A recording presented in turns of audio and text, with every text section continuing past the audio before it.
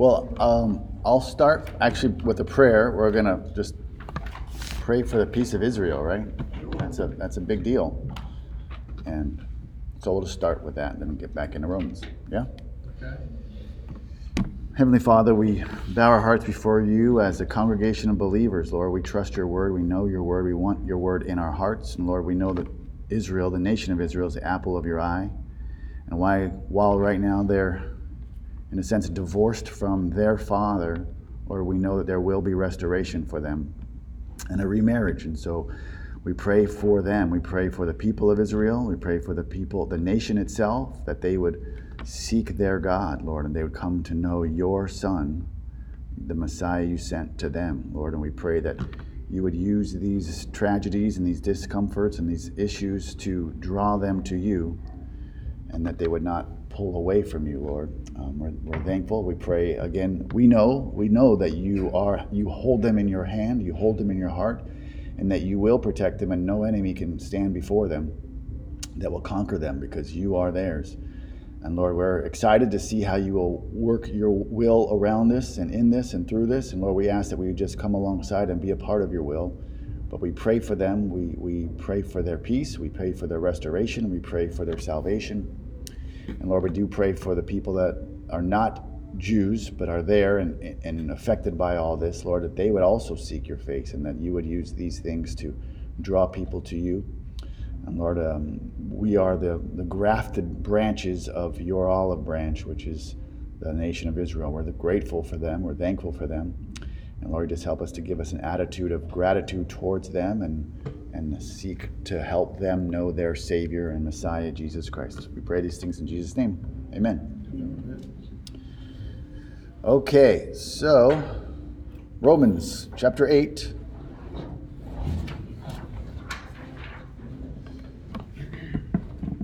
I'm going to just read 8:1 through 11. All right, I think we ended at 11 last time. Anybody remember? I think 11. It's all good anyway, so it's okay. Okay.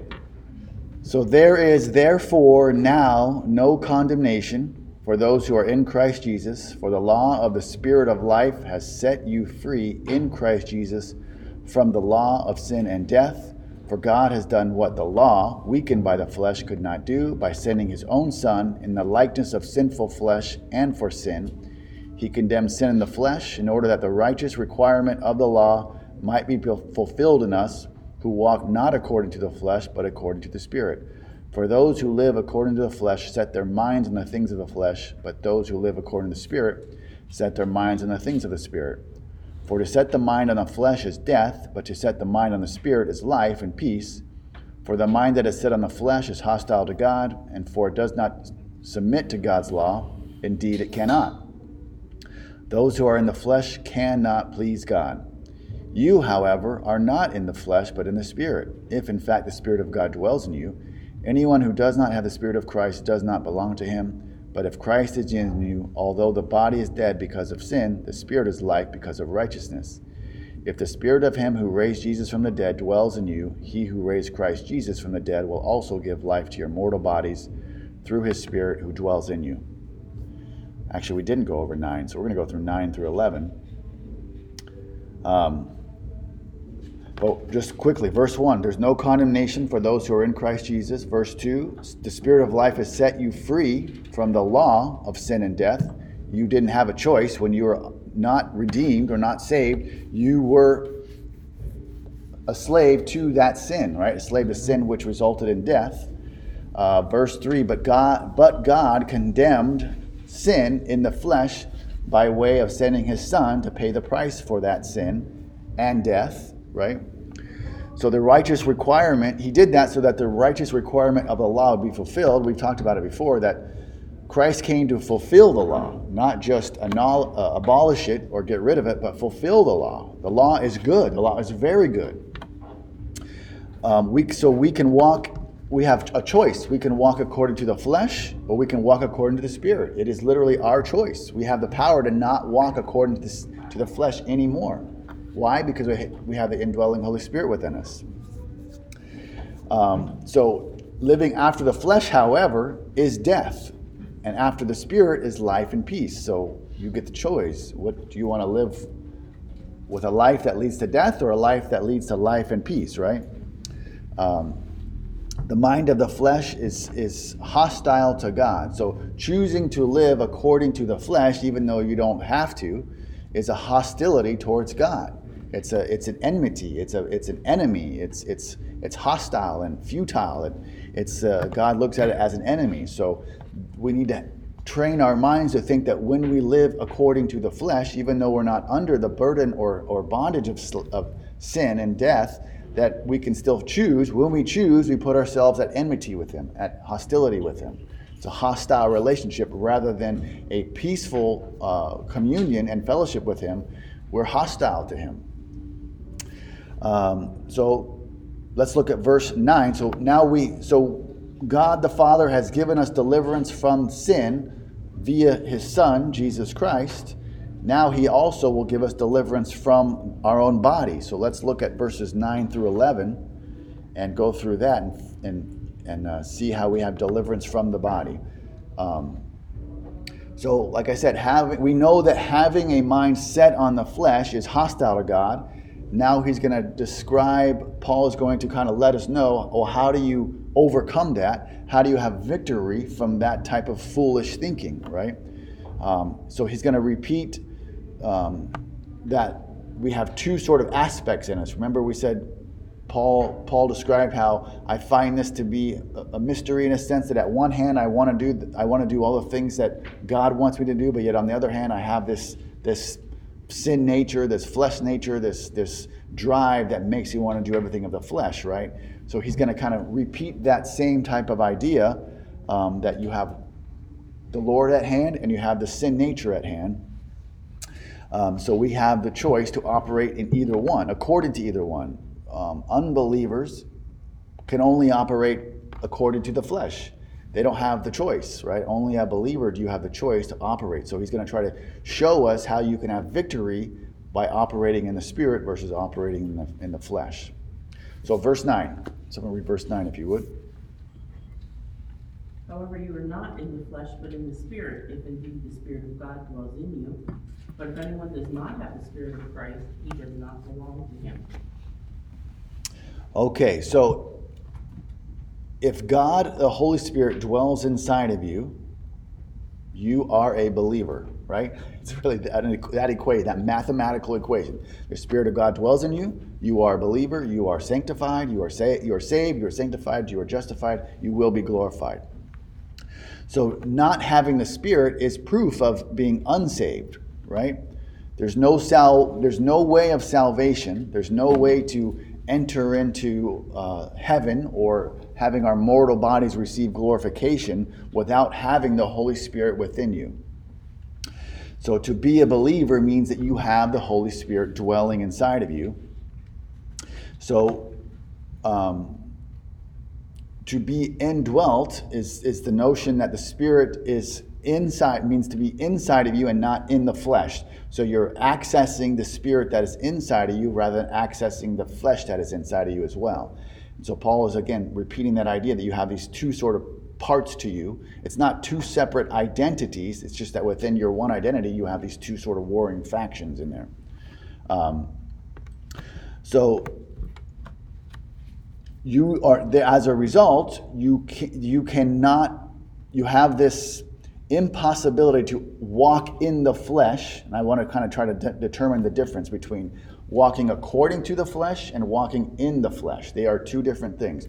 Walking according to the flesh is sort of following, right? Following this idea that your old ways, your old thinking, your old understanding, you just continue in that same habit. But walking in the flesh is that you have no other option. You just are walking in that way because that's who you are, that's what you are, you're unsaved. But when you're saved, you can choose to walk in the old ways according to the flesh, or you can walk in the Spirit, right? So I just want to try to delineate those two things. So you can walk according to the flesh even though you are a believer, but you're not following the Holy Spirit that is within you. So because we all know this personally, that you can kind of be dominated partially by the flesh, right?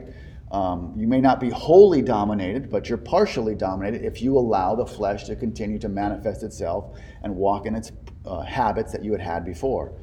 And so the degree of sort of dominion or domination over you depends upon how far you are walking according to the flesh or thinking in the flesh. Remember we talked about Philippians, dwell on the things that are holy and good and righteous and pure and lovely, because those are the things that give you peace, right? Those are those things. So as much as you dwell on those things, as much as will be as much as you are walking according to the Spirit. The least that you walk according to those things will be how much you're walking according to the flesh. Yeah? Okay, let's look at verse 10 now. It's the results of the indwelling of Christ. So verse 9 we have, just pay attention to verse 9, we see that we have the Spirit, and then the Holy Spirit of God, and then verse 10. Let's look at verse 10, if someone read that. But if Christ is in you, although the body is dead because of sin, the Spirit is life because of righteousness. Okay, so verse 9, who's dwelling in the believer? In verse 9? The Spirit, right? And then verse 10, who indwells the believer? Christ. Jesus Christ, right? So these two persons, while they're the two persons of the Godhead, of two of the three of the Godhead, are distinct, they're also inseparable. Right? They're distinct beings, but they are inseparable. You can't have one without the other. Both of them are going to be inside of you, right? In fact, verse 9 calls them the Spirit of God, the Spirit of Christ. Yeah. Yeah. Well, we're going to see in verse 11, we're going to see God the Father as well in here. So, but you're right. As a result of Christ's indwelling, right? Our bodies, which were once subject to the sin nature resulting in death, are now dead to sin, right? At the same time, our human spirit becomes alive, renewed, right? Regenerated because of righteousness. We have a spiritual renewal or spiritual life because of the indwelling Christ. And because of his righteousness of fulfilling the law, it was imputed to us, right? We have his righteousness. Even though we were, like I said, we were declared righteous, even though we're not perfectly righteous, we're declared righteous and on our way to trying to be more righteous every day, right? Through the sanctification process. So verse 11, we're going to see the effect of having the indwelling Spirit in you in the future. So it's a promise. By having the Holy Spirit indwell you, Christ dwelling in you, there's going to be something that happens in the future to you. So read verse 11. If the Spirit of him who raised Jesus from the dead dwells in you, he who raised Christ Jesus from the dead will also give life to your mortal bodies through his Spirit who dwells in you. Okay, so we see the Father involved here as well, right? So who is going to give life to the mortal body? God the Father, right? God the Father. So he's the one who gives life to the mortal bodies of the believers, because he's the one who raised Jesus from the dead. So the one who raised Jesus from the dead, God the Father, is the one who will give you your mortal body in the future because of the Holy Spirit indwelling you. Yeah? And how is he going to do it? Through his Spirit, right? And so we know the Spirit is the Spirit of God, right? If the Spirit of him who raised Jesus from the dead dwells in you, he who raised Christ Jesus from the dead. I don't know if your scripture, your version has a capital H or not, given the proper pronouns. But if we following that, if the Spirit of him, so the Spirit of God, right, Spirit of him, God, who raised Jesus from the dead, dwells in you, he who raised Christ Jesus from the dead will also give life to your mortal bodies through his Spirit who dwells in you. So it's God the Father who will raise you from the dead by means of the Holy Spirit dwelling in you. Following that?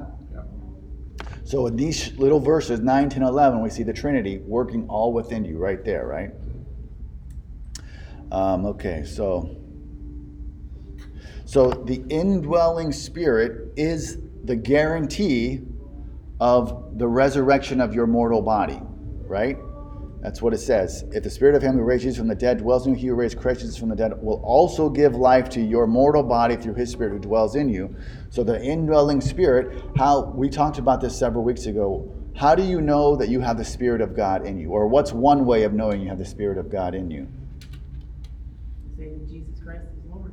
It's okay to say Jesus Christ is Lord. This turmoil, right? This turmoil in your brain, in your mind, it says, why am I doing the things I don't want to do, right? Why don't I do the things I want to do? That is actual conviction, and that is evidence of the Holy Spirit within you, right? And I'm assuming all of us have had that experience, and are regularly having that experience, right? So that turmoil, that trouble, that challenge, that battle should give you hope and peace, right? Because it's evidence, the Holy Spirit dwelling in you. Having the Holy Spirit dwell in you is a guarantee of what for you in the future, according to this verse? A resurrection of your mortal body. That's pretty dang great, right? That's pretty dang great. So, well, actually, Paul will discuss this actually next about if you know the suffering and the struggles and all that, they kind of are like, whatever, fine. I can deal with those because they're temporary. I know that I'm going to be resurrected into an immortal body, right? So as Paul is saying that the indwelling Spirit is the guarantee of the resurrection to come, unless the rapture comes in our lifetime, which it certainly could and seems like it will, our bodies will physically die, right?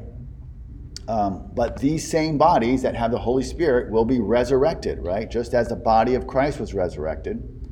And the very person who raised up Christ from the dead is going to give life to our mortal bodies, right? The same one. So we no longer have to live in the flesh, but we can live in the Spirit who indwells us. Therefore, we never have to sin again. We're not obligated. We're not under bondage. We're not required to sin again. We have the capacity to not sin again because of the indwelling Spirit within us, but we have this war waging within us, right? That's the struggle. So, like I was saying, knowing this, what type of attitude should we have about our lives, right? What mental attitude should we really have?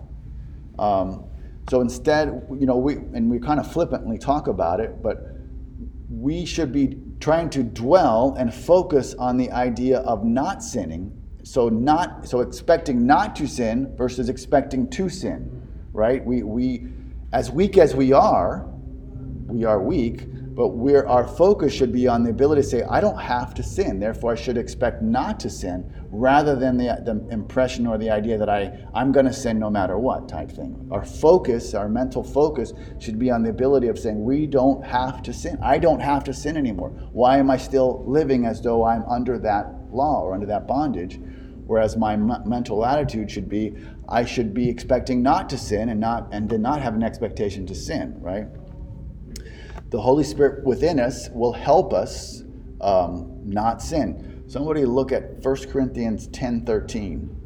Just came to my mind, but this is a fantastic verse to memorize. 1 Corinthians 10:13. I got it. You got it.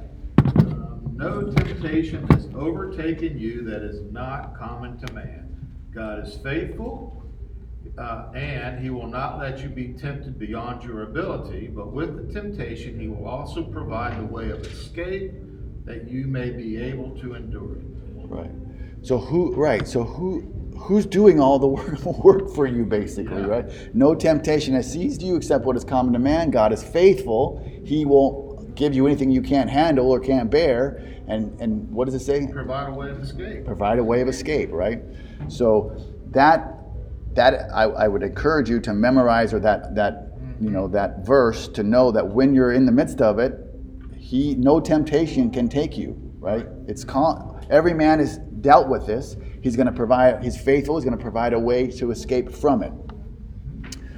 Okay, so let's see. Any questions so far?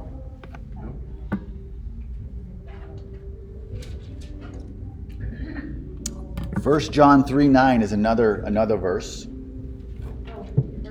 1 John 3:9.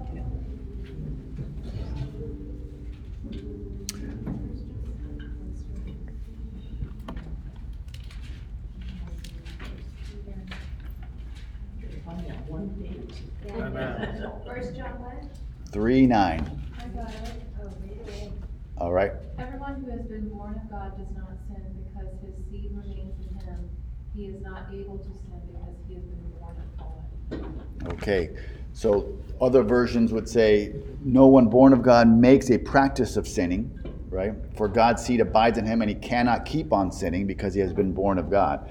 So while we are capable of not sinning, and that's kind of what I want to try to get along to our mindset, is that we should be thinking more about not sinning rather than sinning, right? Have the mentality like, I don't have to sin, why am I sinning? Rather than beating ourselves up about the fact that we are sinning, let's focus on the idea that we don't have to sin. We are capable of actually not sinning because of the power of the Holy Spirit within us.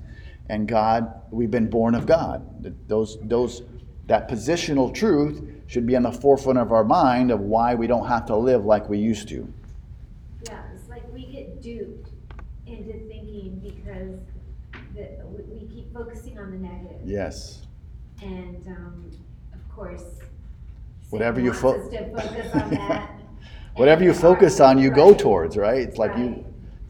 you ride a bike and it says, Shift that battle is that shift because it's in the mind. right, Renewing of the mind. So you got to renew your mind on these positive things because you're so quick to your flesh and you know, the flesh, the world, and Satan just putting you back in that negative aspect rather than the positive. right. So the value of dwelling on the things that are lovely and good and hope and peaceful and joyful and all those things, keep your focus on where it should be. Just as an illustration, when you mountain bike and there are obstacles in your way, your natural tendency is to look at the obstacle, right? And say, don't hit that. But what happens is your body goes to that. So you got to train your mind to say, stay on the trail and focus on the trail away from the obstacle that's there. So yeah, the illustration is don't focus on the thing you're not to do. Focus on the thing that you're already doing in the trail, going this way, right? And not the boulder or the tree or the cliff or whatever that's there. So, Hey Steve, we're throwing around references. I'll toss one in too. please. John 14:23 and 24a says, Jesus answered him, if anyone loves me, he will keep my word, and my Father will love him, and we will come to him and make our home with him. Whoever does not love me does not keep my words. So it gives a real clear, if you love me, you keep my word or keep my commands. If you don't keep my commands, you don't love me. Yeah. And I need things that simple that when I look at right or wrong, I'm really saying, do I love Jesus or do I not love Jesus? Right. And in my heart, I know I love Jesus. So that tells me how I have to live. I have to choose correctly. I have to choose to not sin. So my choice isn't sin or not sin. My choice is, do I love Jesus or do I not love Jesus? Right. And in my depth, I love him, so I need to love him in my actions too. Right. And so Paul on that is saying that you're not doing it by yourself though, right? It's not you saying, oh, I'm in this battle. Paul is saying the Holy Spirit that's in you, God is faithful, he will provide a way out. So you're instead of relying on your own strength or even a guilt sense like, oh, I love him, I better do these things. You're saying, Lord, I don't even know how to do this. I'm accessing your grace, your mercy, so that it happens to me, that you do the work for me to do the good thing. And that's how you have victory over that sin nature. Because if we try to do it by ourselves, according to the law, we will fail, right? That's what Paul has been talking about. And that's the mind shift that we have to have, is that it's as much as we got saved by ourselves, we're going to get sanctified by ourselves, right? Meaning none. We didn't get saved by ourselves, and we can't be sanctified by ourselves. We're sanctified by faith. We were saved by faith. We have a promise that we're going to be glorified, so we believe by faith that we will be glorified. But we're being sanctified not on the power or the strength of our own will, but on the power of the Holy Spirit that dwells in us, and God is faithful to provide a way out. So like you're saying, our mind has to be set on him who is doing those things. He is able to do those things. Now to him who is able to, what is it? Abundantly, I forget the verse. But anyway, that's in Jude, right? Infinitely more than you can ask or think. Yeah. Okay, good. Thank you. Anything else? I will just say, I think it, like looking at Levi and looking at myself, it's easier to live it out now, I think, as a 47-year-old man than it is as a 14-year-old boy, because he's got to go through it and experience it for himself for the first few times of his life now, where once I've experienced it a few times where I've had some victories and I've had Jesus do for me what I can't do for myself, then faith that he's going to do it the next time is easier. Yeah. Because I have the track record to look on, where a younger person, like, developing their own relationship, developing their own faith, like, the faith muscle is weaker. Yeah. Because they haven't experienced the victory in their own lives yet. And so walking through that journey as a young person, I think, is even harder than those of us that are a little bit further along in our walk in faith. Leonard uses a term sometimes, working out your salvation. It's not something that you get saved and you know what to do, you know what to say, and you have to, like you said, work it out. And I wish I knew then what I knew now. It would have made things a lot easier then, but I had to go through that to get to where I am now. Those lessons, and it was hard, but it's something that we can't take for granted. Well, it's easy to see how a believer could stay the same spiritual maturity as they were 30 years ago too, right? If you're not actively pursuing that growth, meaning understanding the scripture, the promises that are coming to you, you could easily stay the same spiritual maturity that you had been for many, many years, right? And a good check for ourselves is to say, okay, it's October 8th. Where was I October 8th? How much have I grown? Have I grown in the Lord in the last year, right? And you'll look at the troubles and the struggles and difficulties to see, have I depended on Him more or less? And the same in the Gospels, Christ talks about the seeds, right? How the seed gets fallen, and those who get choked by the world, those who get choked by the flesh, don't produce fruit. But those who live according to God's word will produce fruit, right? So you can look at your own life and say, have I produced fruit? Whatever that might look like, doesn't mean that doesn't mean one thing. It can mean multiple things, but that have you grown in that way? And I know I could see how I've been saved for many years, but many years in my life were not growing periods, spiritually maturing, until I really started to try to want to know His word and walk in fellowship with Him and be in communion with Him, that I actually began to grow. So I feel like it's kind of a wasted time. I've been saved for almost 40 years or so, but I wish I had 40 years of consistent growth. I'd feel like I'd be a lot further along. But we can see how if you don't actively participate, you just stay in this non-growth period.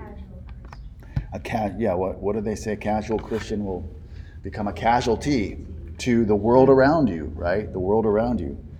I want to just say, it was Jude 1, 24 and 25 says, now to Him who is able to keep you from stumbling. So it's not you who keep you from stumbling, right? Him who is able to keep you from stumbling and to present you blameless before the presence of His glory with great joy.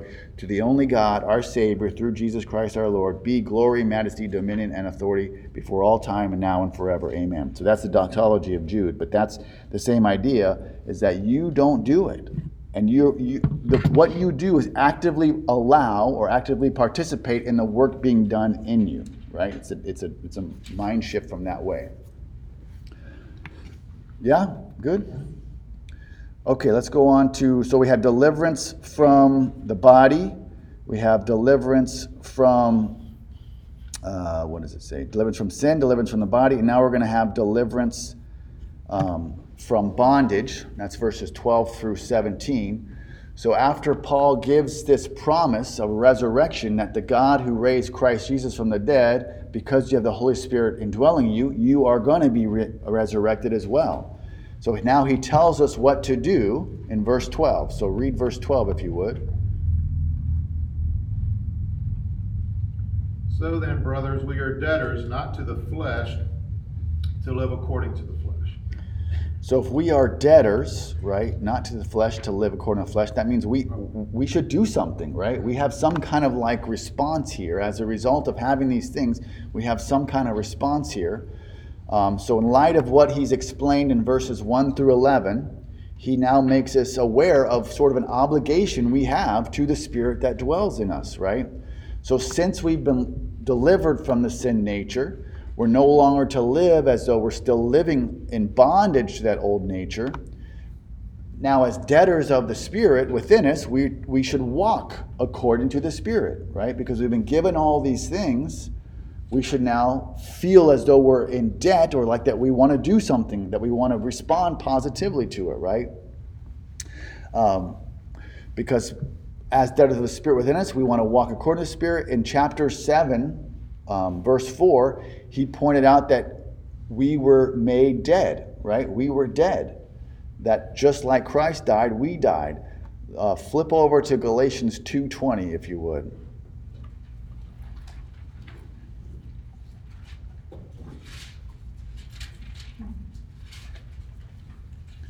This is another great verse to memorize, I think. I have been crucified with Christ. It is no longer I who live, but Christ who lives in me. And the life I now live in the flesh, I live by faith in the Son of God, who loved me and gave himself for me. So knowing that, right, it should stir in us an action, a response, like, now what? You know, I have all these things. I don't live. My flesh has been crucified with Christ. No longer I live, but Christ lives in me. And the life I live by faith in the Son of God. Okay, let's do this. You know, let's go out and let's do this. What is it? So, when we were crucified, it was a passive act on our part, right? Because we could do nothing. He put us to death along with him. But now we have an active involvement of leaning, right? Having faith in the Son of God who loved me and gave himself for me. So our commandment, our obligation, our debt is to lean on this activity that's happening within us, right? Go towards that activity that's happening within you, which is dying to the flesh. It was crucified, now live like it, right? Think like it. And so we're to view our sanctification process in a way that we are in debt because we receive so much. Our reasonable response is to live by faith that it's happening, right? And grow it and mature it and actively participate in it happening. And then he gives us the reason. Verse 13. Someone read verse 13 of Romans 8. For if you live according to the flesh, you will die. But if the Spirit you put to death, but if by the Spirit you put to death the deeds of the body, you will live. Okay, so this is an interesting verse. We see like a cause and effect law of consequence, right? If we live after the flesh, the consequence is that we will die. Now you're saved, right? You're saved, but you can choose to live after the flesh, but there's a consequence. The consequence is death. The consequence is, and that death is a physical punishment in a sense, as a divine judgment of rejecting the process that is occurring within you, right? There's other scripture, and this is kind of a whole other tangent, but where like Kadesh Barnea, where they rejected God divinely, even though they were saved, right? Israel was saved, they followed God, but they rejected his provision to go into the land of Canaan. So there's a judgment of them, a physical judgment of them. They were swallowed up into the earth, basically, right? A big thing swallowed them up. And so, and then there's other scripture in Hebrews that talks about. Say again. That's another, yeah, perfect. Where they're saved, right? But because of their walking according to the flesh, there was a physical divine judgment. That's kind of what this verse is referencing. If you continue to live according to the flesh, you will die. These are talking about believers, right? This is for if you, who are believers, live according to the flesh, you will die. So there is a divine judgment of rejecting the process that is happening within you, and that divine judgment is physical death, not spiritual death. You're still going to be saved, you're still going to be glorified, but there is a divine judgment upon you. So put to death the deeds of the body, you will live, right? So this is an interesting verse, but there's other scripture to support that same idea that there is such thing as a divine judgment of living according to the flesh, and it's physical death. Obviously not to say that all physical death is a divine judgment. We're all going to die, right? And I don't know how that would transpire within each of us, but that is there. Yeah? Is that okay? It's a little interesting, but that's what that's saying. Okay, so then verse 14, now we have sonship, right? If we are walking and living under the control of the Spirit, we have this sonship. So read verse 14. For all who are led by the Spirit of God are sons of God. Are sons of God, right? So this is a distinction not between spiritual and non-spiritual believers. Those who are of God are led by the Spirit of God, right? If you are of God, you are born again, you're led by the Spirit of God. And the fact that they are led by the Spirit proves your sonship. And your sonship does not depend upon your faithfulness or your obedience. It depends upon God's faithfulness, right? And He is faithful in the sense that your sonship, the moment you are justified, you are a son because of the indwelling Holy Spirit within you. God always leads, the Holy Spirit always leads you, even though we may not always follow. The Holy Spirit is leading you. So that as many that are led, meaning all who are led, are sons of God. If you're not being led by God, then you don't have the Spirit of God in you. Now you might, like we said, you might have the Spirit leading you, but you just may not follow, right? You might choose to follow your own flesh again. So just so that the contrast here is between unbelievers and believers, not between spiritual believers and unspiritual believers. And then verses 15 through 17, they affirm what we have received at salvation. Read verse 15 if you would. For you have not received the spirit of slavery leading to fear again, but you have received the spirit of adoption as sons, by which we cry out, Abba, Father. Okay, so at salvation, we were freed from the bondage of sin, right? Unbelievers, however, still live in the bondage of sin. But when we are saved, when we get saved, when we get justified, we've been adopted, right? And we have this spirit of adoption.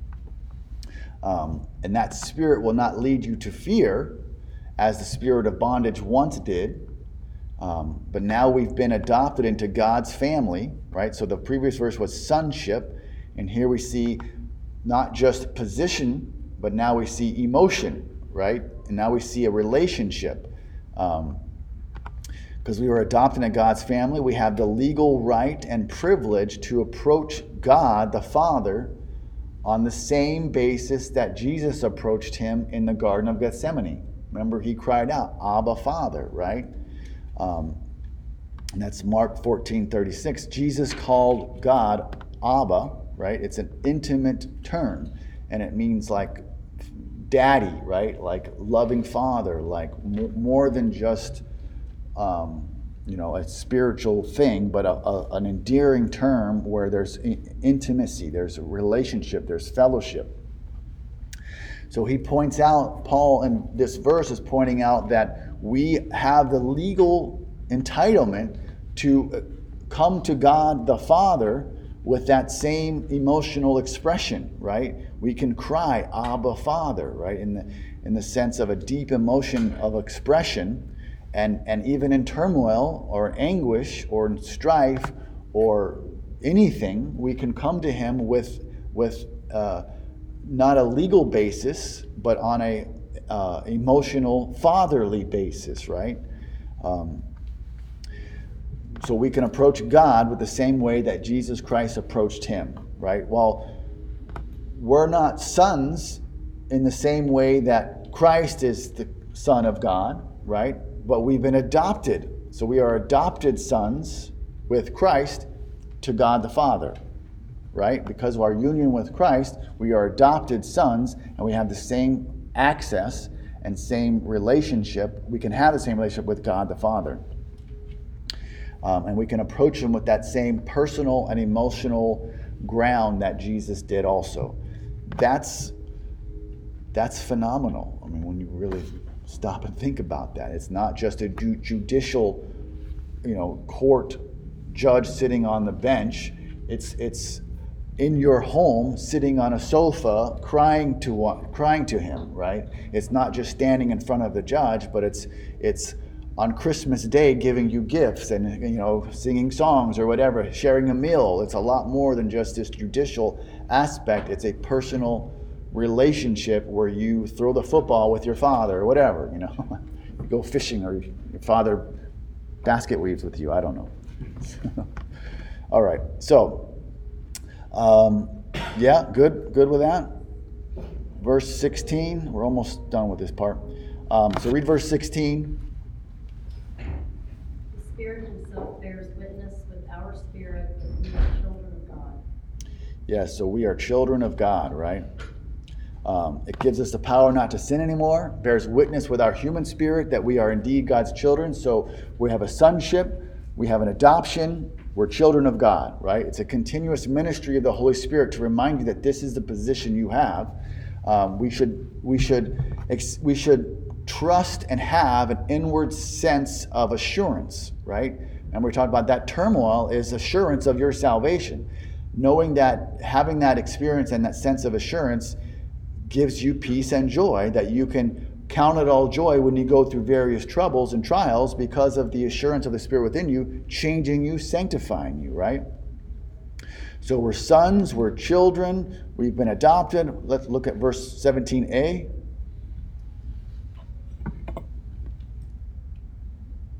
If children, then heirs also of God and fellow heirs with Christ. So what is Jesus going to inherit in the future?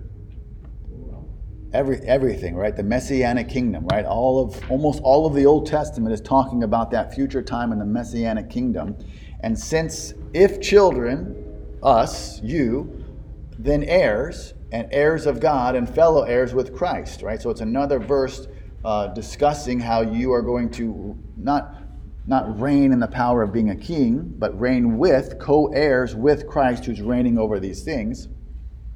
So Jesus will inherit the kingdom of the earth in the future, and it could be in the very near future. As members of the body of Christ and co-heirs, we will reign with him during that Messianic kingdom. And this is in Revelation 20, verses 4 through 6. And then 17b concludes the section. So read 17b. If indeed we suffer with him, in order that we may also be glorified with him. Right, so in view of the fact that believers will suffer with him, we will also be glorified with him. So that statement ends that section, the section of sanctification, but it's going to introduce the next section, which is glorification. So right there, when it says that we may also be glorified with him, provided we suffer with him, right, that sanctification process of going through all of those things to be more like him, we will also be glorified with him. So Paul is ending the section of sanctification and introducing the section of glorification here, and that's the future aspect of salvation. Gotcha. Good? Mm-hmm. All right, let's pray. Father God, we bow our hearts to you, Lord, and we are eternally in debt to you because of all the things you have given to us, all the things you are giving to us, and all the things you will give to us. Lord, help our minds, help our hearts, help our reasons to be focused on knowing that you are sanctifying us and that you are working within us and that you are going to that you've redeemed us, that you're going to resurrect us, and we look forward to that, Lord. We ask that you would just help us to access the Holy Spirit that dwells in you, that Jesus Christ who dwells in us, and that we look forward to getting rid of these immortal bodies and to be glorified in you. Again, Lord, we pray for the nation of Israel. We pray, Lord, as we worship you as a corporate body in the church service, that you'd be pleased and that you would hear our worship and that you would go with us throughout this week and whatever we say, whatever we do, and everything that we are. In Jesus' name we pray. Amen.